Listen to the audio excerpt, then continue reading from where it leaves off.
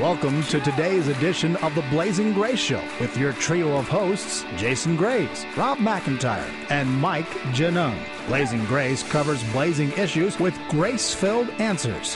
Whom the sun sets free is free indeed. Time to blaze. Here are your hosts, Jason, Rob, and Mike. Is healing really a choice? Well, welcome to the Blazing Grace Show. This is Jason Graves, along with my partner in crime, Mike Janung. Hello, sir. Good morning, brother. Good morning, and we don't know where Rob McIntyre is right now, so we've got an all-points bulletin out for him, and he'll be joining us when it's convenient for him. But we're glad to be with Stephen Arterburn, author of Healing is a Choice. Welcome to the show, Steve. Thank you. Great to be here. Great to be with you guys, and let's do some damage together today. Let's do it. We got a real radio veteran on with us here, so we're going to talk about your book, Healing is a Choice. Now, gosh, what a title. I mean, doesn't healing just happen, Steve, when you go up to the altar and say, Jesus, will you press that magic button in the sky?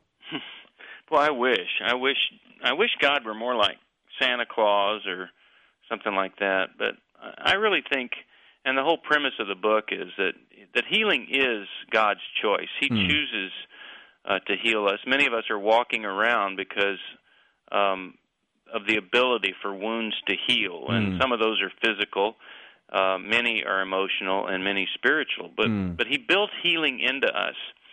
But there are things that we need to do. Mm-hmm. There are decisions we need to make so that we can experience God's healing. And, a lot of people, they justify not being healed by saying, hey, every single day of my life, for the past 20 years, I asked God to take this from me, and He didn't. I asked Him to heal me, and He didn't. So no wonder I'm like I am. And they actually use God as the reason that they're stuck where they are. So what I've done is I've said, okay, how about quit waiting for God to do what maybe God is waiting for you to do?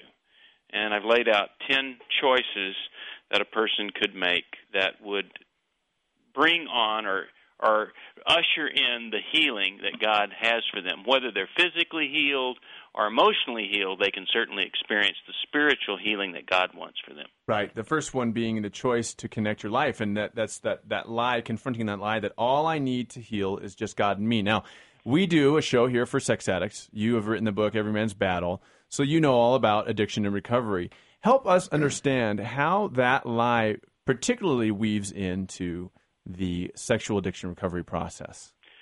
Well, I think we end up with difficulties in connection. And it doesn't matter if it's a man or a woman. We struggle with connection and feeling authentic connection. Maybe our family had crummy connections. Maybe they didn't have good connections at all, but they didn't show us what that connection was like. And so a person has a sexual experience, whether it's with a magazine, internet, or a person. They have this sexual experience, and it gives them this feeling of connection. For the first time, they feel alive and connected to something.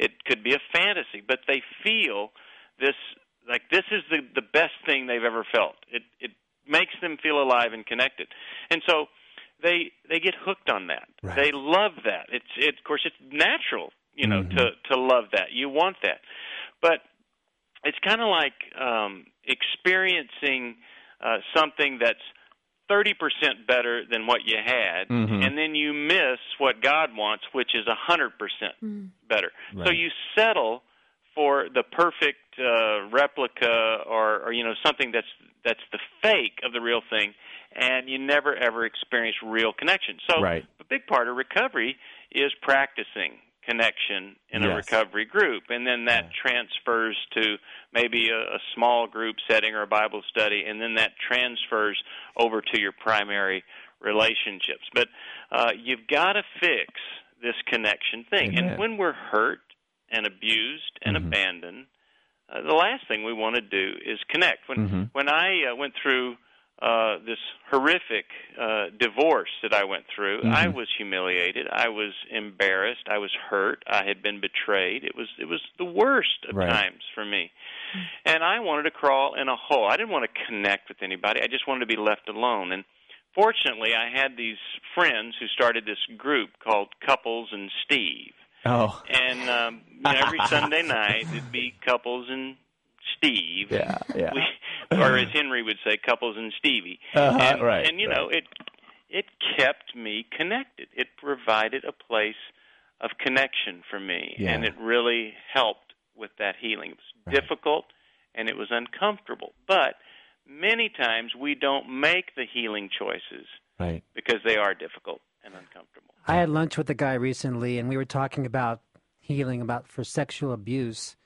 And one thing he had been told was that to use the verse, forgetting what lies behind and reaching forward to what lies ahead, pressing forward to the goal of Christ. And I've heard in the church where they've used that verse as a way of dealing and coping with healing, which to me is really just trying to play a denial game and pretend it's not there. Yeah.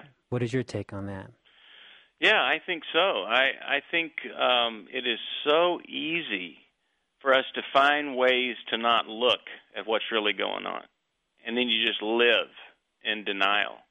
And we I would just say this: connection gets us in trouble more than anything that we could do in our lives. We must be careful about connection, and thus, when we start to recover, it's the area that you have to focus on most. When people go to Lose It for Life for weight loss, and they call or email 6 months later and say, I just didn't get it. You say, well, how's the connection thing going? Oh, well, that's just something I haven't really figured out yet. And so really, if they're not going to address that issue, they're still in denial. They're still living there. I got an email from a guy, and just to show you how I think careful we need to be about connection. He was in kind of an okay marriage, but there was a lady at work, and he just developed a friendship with her. Uh-huh. A little connection there. Did he tell his wife about the connection? No. Right. Was it something that they shared? No. Okay, so it was a secret connection. In marriage, you must have no secret connections. In fact, you must be totally honest, I believe, totally honest and open about every part of your life for that marriage connection to work. Okay, so this guy very innocently just develops a friendship with someone of the opposite sex. Right. And just unknowingly ends up going to dinner with her one night and just, kind of without really intending it to happen, ends up having an affair with her. Well, the affair continues. Her husband finds out and in a rage goes and tracks them down and goes to the hotel room to kill them. Wow. Well, he doesn't kill them. He kills the woman. Leaves the gun and walks out of the room. And now this guy, who had an okay marriage but just had a conversation with someone of the opposite sex, is now charged with the murder of this woman.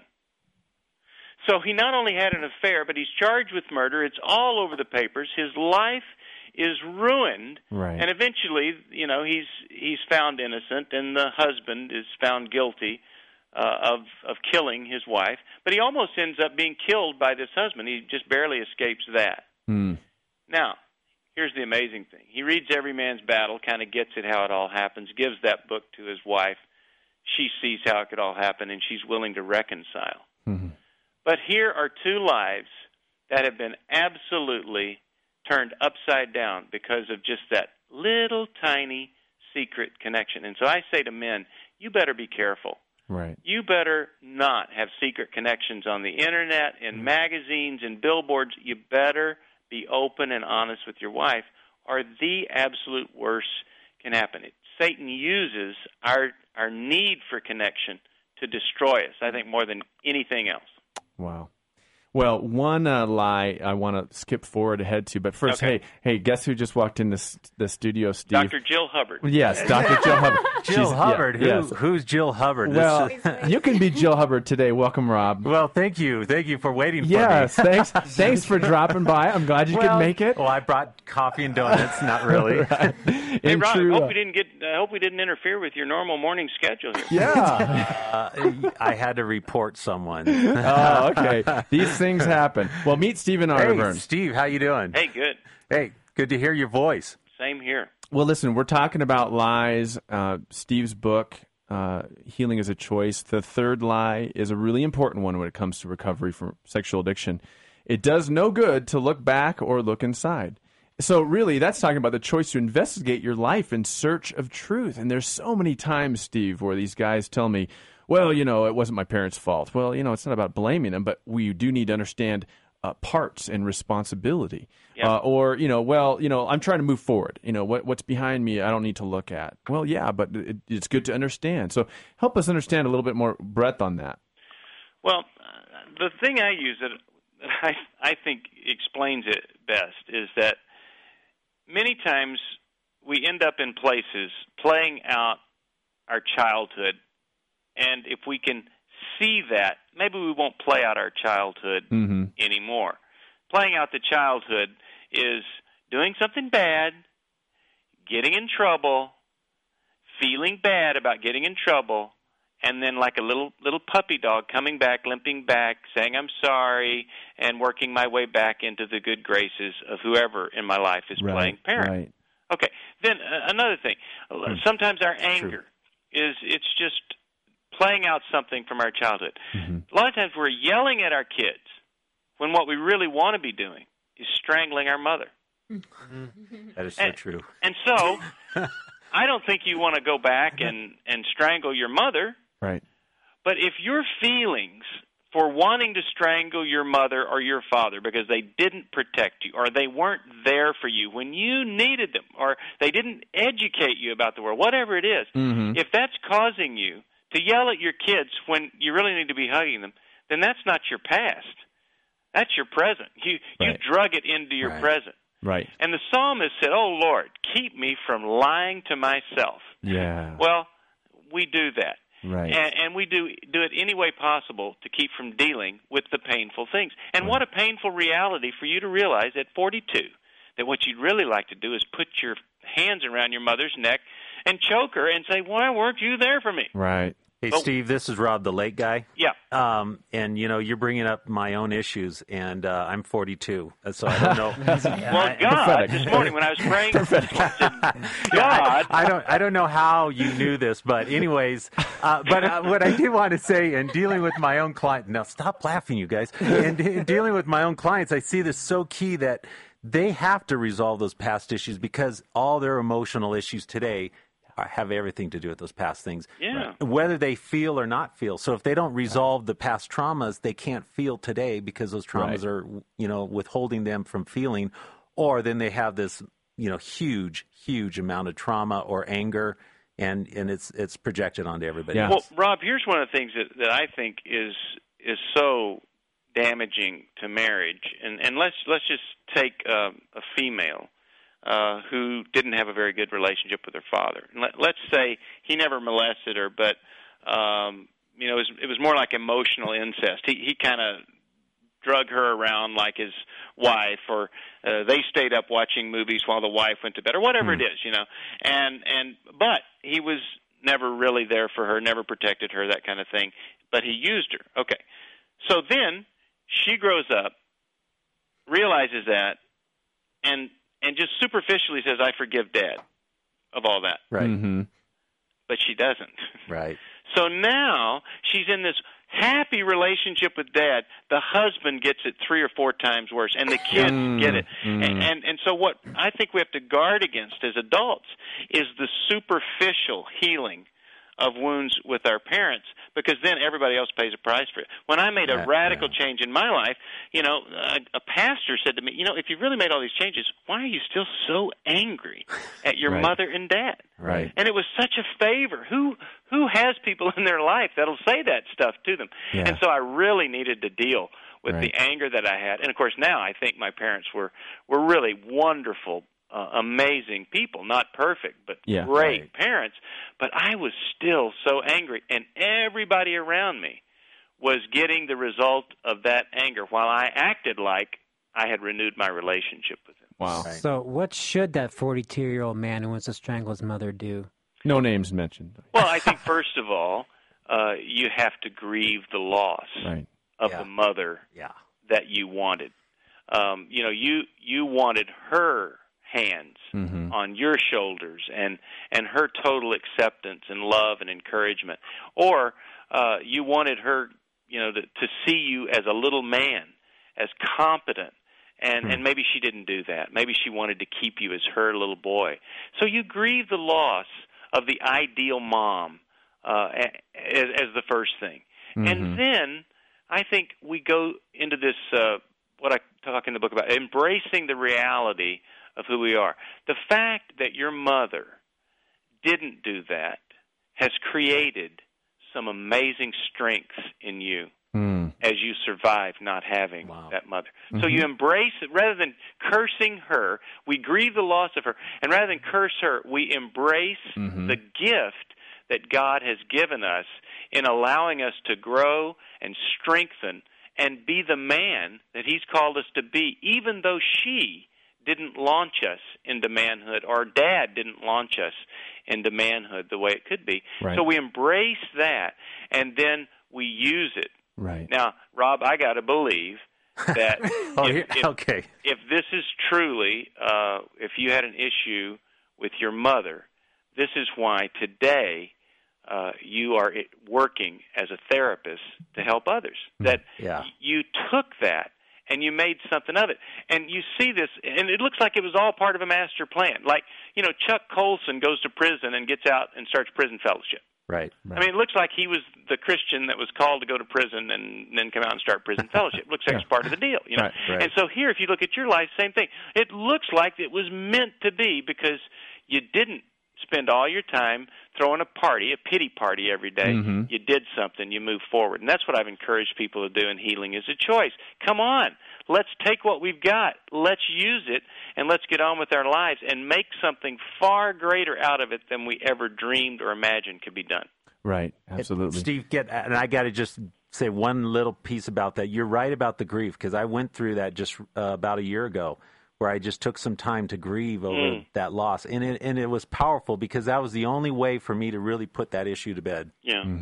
So. And let's not forget about the other scenario, Steve. Let's think about all the women out there who are in co-recovery with their husbands who have essentially maybe married their father, who did these, the same kind of relational pattern with them growing up, and then now they've got this guy who's making all these mistakes. What does that woman need to do?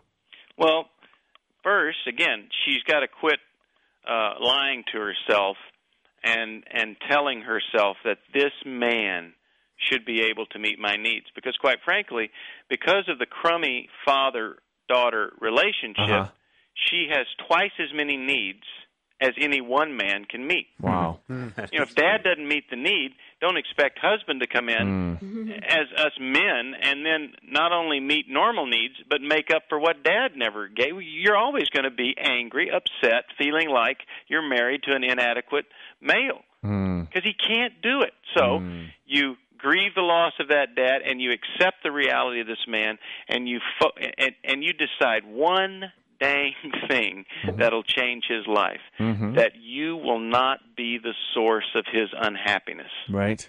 Yeah. So you're not passive-aggressively projecting your own hurts onto your husband. Yep. You're owning your own responsibility to get well. Right. Praise God. All right. Yeah. Now, we're running out of time, but one other lie that I wanted to get to here that you talk about is that forgiveness is only for those who deserve it or earn it. So it's the choice to forgive. And I think that we need to remember that as recovering addicts. We need to forgive ourselves. Look, I mean, you're going to get in recovery and you're going to get some sobriety going. But you know what? The bottom line is that relapses happen. So we ought not to worship sobriety. We ought to thank God for the purity that He gives us day to day, week to week, month to month. But we need to press forward, walking in that forgiveness, being able to forgive ourselves. I mean, remember, Scripture says there is now, therefore, no condemnation for those who are in Christ Jesus. But yet, Steve, don't we condemn ourselves at every slip so often? Oh, it's true. I wrote this book, When You Love Too Much, on romance, relationship, and sexual addiction. I talk about the people that make it long-term. In the beginning, they are able to accept relapse as part of the recovery process. Okay, so you go 30 days, you're clean and sober, 30 days, great. Celebrate that 30 days. You mess up, okay. How about next time let's go 90? I mean, whatever it is. But you've got to, you dwelling on your mistake and your failure is going to keep you back in that shame that's going to keep you in the addictive cycle. Right. So you've got to get out of that. Now, you better learn from it. What was it that you didn't do? What Right. area didn't you take care of that became vulnerable? And you shore that up. So you make it a learning experience. Hey, I learned that I couldn't stay clean and sober being alone at my house 3 evenings a week and only going to one meeting. So I'm going to replace the lonely nights with 3 more meetings. If you do that, then now you've learned from it and you're going a different direction, and it's easier to forgive yourself. But if you never forgive yourself, you're just setting yourself up for the worst self-punishment Right. and reshaming of yourself Right. and humiliation. So you really need to work on the forgiveness piece first. Wow. Well, listen, we are running out of time here. We need to wrap up a few minutes early here. But listen, if you want to get a copy of Steve's book, Healing is a Choice, simply go to newlife.com. That's NEWLIFE.com. Or call 1-800-NEW-LIFE. And you can get a copy of Healing is a Choice. It's powerful, and these are truths that I think are very applicable to the sexual addiction recovery process. And Steve, hopefully we can have you back. It's just been great. One thing we want to do, my partners didn't know I was going to do this, but you may not realize this, but listen to New Life Live on KGNW up in the Great Northwest for several years. Birthed in me a vision to have a radio show of my own one day. And so Rob and I, we started out as the Real Man Show. And so we were real men. Yeah, well, but now we're with Mike's help, the Blazing Grace Show. And so I want to make a presentation here today. And to help us with this, we would like to have my wife just simply read this plaque here to you, Steve. It says here, the Blazing Grace, a radio show, presents the 2006 Trailblazer Award to Steve Arterburn. Wow. For your vision and contribution to sexual purity. Wow. Yeah. So, Thank you. I mean, one of my favorite movies was Blazing Saddles. So to be awarded the Trailblazer Award. right. Well, we've got Gene Wilder in the waiting room, so he'll be on next. And that fireside scene. That's right. I'm sorry. But that's a guy thing. But Thank you, guys. You bet. That is so cool. So we'll mail that off to you. But, brother, we're thankful for you and thankful for your time, but really for your vision and for your heart. So you guys keep up the great work. Hey, we will. We all need real men. And speaking of, that's right. It's a real thing. Figuratively, yes, in some cases. But listen, speaking of great work, I want to let you know we've got the Everman's Battle Conference coming up. I'll be in Chicago April 4th through April 7th through the 9th. So love to have you come to that. Also, look for Steve and his wife featured in GQ magazine, the most recent issue. I'd love to have you get a copy of that article. April issue just came out. All right. Wow. Well, fantastic. Thanks again, Steve. God bless you. Listen, Thanks, Blazing Grace is listener-supported, so if you'd like to contribute, give us a call or email us at mike@blazinggrace.org. You can see us online at blazinggrace.org.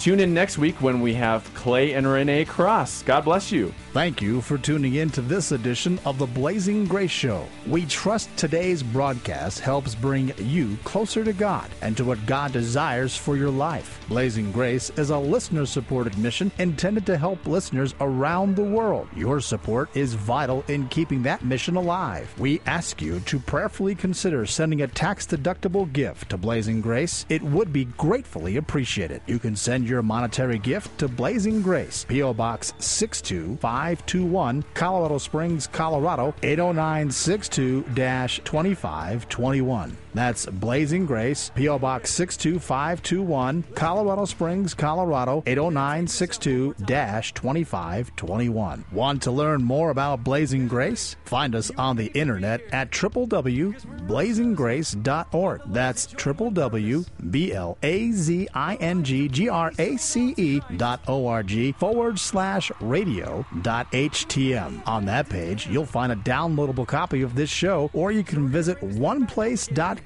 under Ministries. Look for Blazing Grace Radio. If you want help resolving a sexual addiction, you can reach Rob McIntyre and Jason Graves toll-free by dialing 877-590-SOUL. That's 877-590-7685. Desire for a specific subject to be covered on Blazing Grace? Tell Mike Genung what you want covered. You can email Mike at blazinggrace.org. We look forward to sharing more blazing issues and grace-filled answers next time. Thanks once again for listening, and may God shine His grace upon you. We hear Him free.